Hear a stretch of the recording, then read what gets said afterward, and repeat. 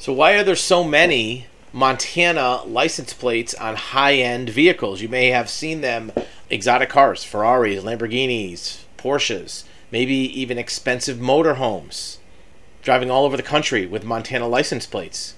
And the reason why is because the state of Montana allows for non-residents to use their state to register vehicles. You have to create a corporation, but they also have an advantage where their state has no sales tax and very limited emissions and inspection requirements. So if you live in a state that has, let's say, a 7% sales tax and you buy a $100,000 vehicle, that's $7,000 worth of tax.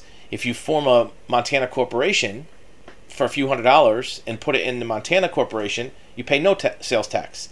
Is this legal? Well, we're not attorneys. We're not giving you legal advice, but technically, you can register a vehicle in Montana. You form a corporation. The question is, where's your domicile? Most states have a law that says if you are a resident of that state, let's say you live in Florida.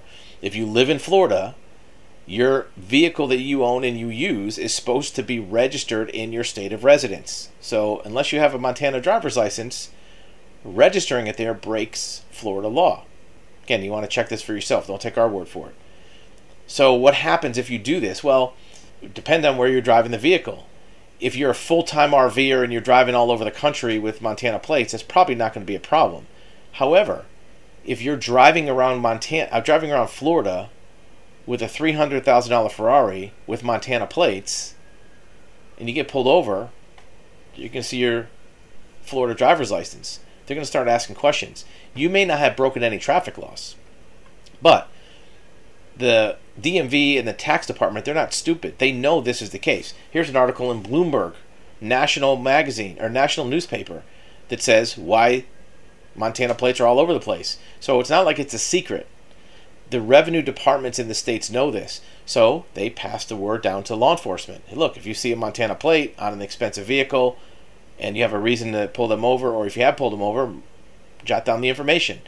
Who's the owner, who was driving it, and let us know. And they'll do an investigation. They'll find out who owns the corporation, what name is it in, where's the insurance, right?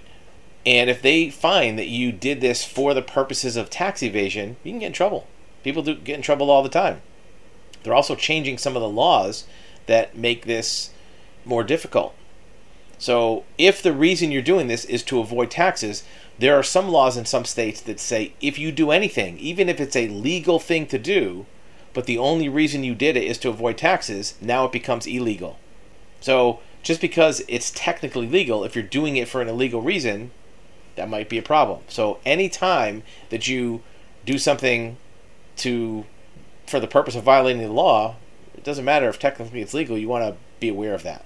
So avoiding taxes, avoiding emissions, avoiding inspection, those are things you don't want to use some loophole for that reason. Look, if you're doing it for a legitimate purpose for paperwork or documentation, or it's the only way to get something done and still follow the law, that's a different story. Make sure you get good legal advice anytime you're doing any of these what's called loopholes, right? Don't take it upon what you read on the internet or what you read on a blog or what somebody tells you in a web forum. Make sure you're getting advice about how you're using a process. Look, there may be, if you pulled 20 Montana registrations or license plates, 10 of them might have been done legally, 10 of them might be illegal, and sometimes the people who do it illegally didn't know they were breaking the law. So you want to make sure, because you're the one that's actually doing this, and you want to make sure that you are aware of what the legal responsibilities are. For example, some states have a law that says if you evade taxes on a vehicle, or in California, if you evade emission standards, they can seize your vehicle and impound it and keep it and auction it off. So you don't want to be in that scenario. The other question is insurance. If you get a Montana registration and a Montana title in a corporation in Montana, you have to buy auto insurance. Well, your auto insurance policy is going to have a question. What is your primary garage location? Where's this vehicle primarily kept? What are you going to say? If you say Florida, your insurance company might not let you get a Montana insurance policy. If you say Montana, you get the policy, but what happens if you get in an accident in Florida with your Florida license? They're going to look at where were you primarily using this vehicle. If you were primarily using it in Florida and you gave false information on your insurance application, they could void your policy and your claim, which means you're out of luck for getting paid for your damages if you total your car.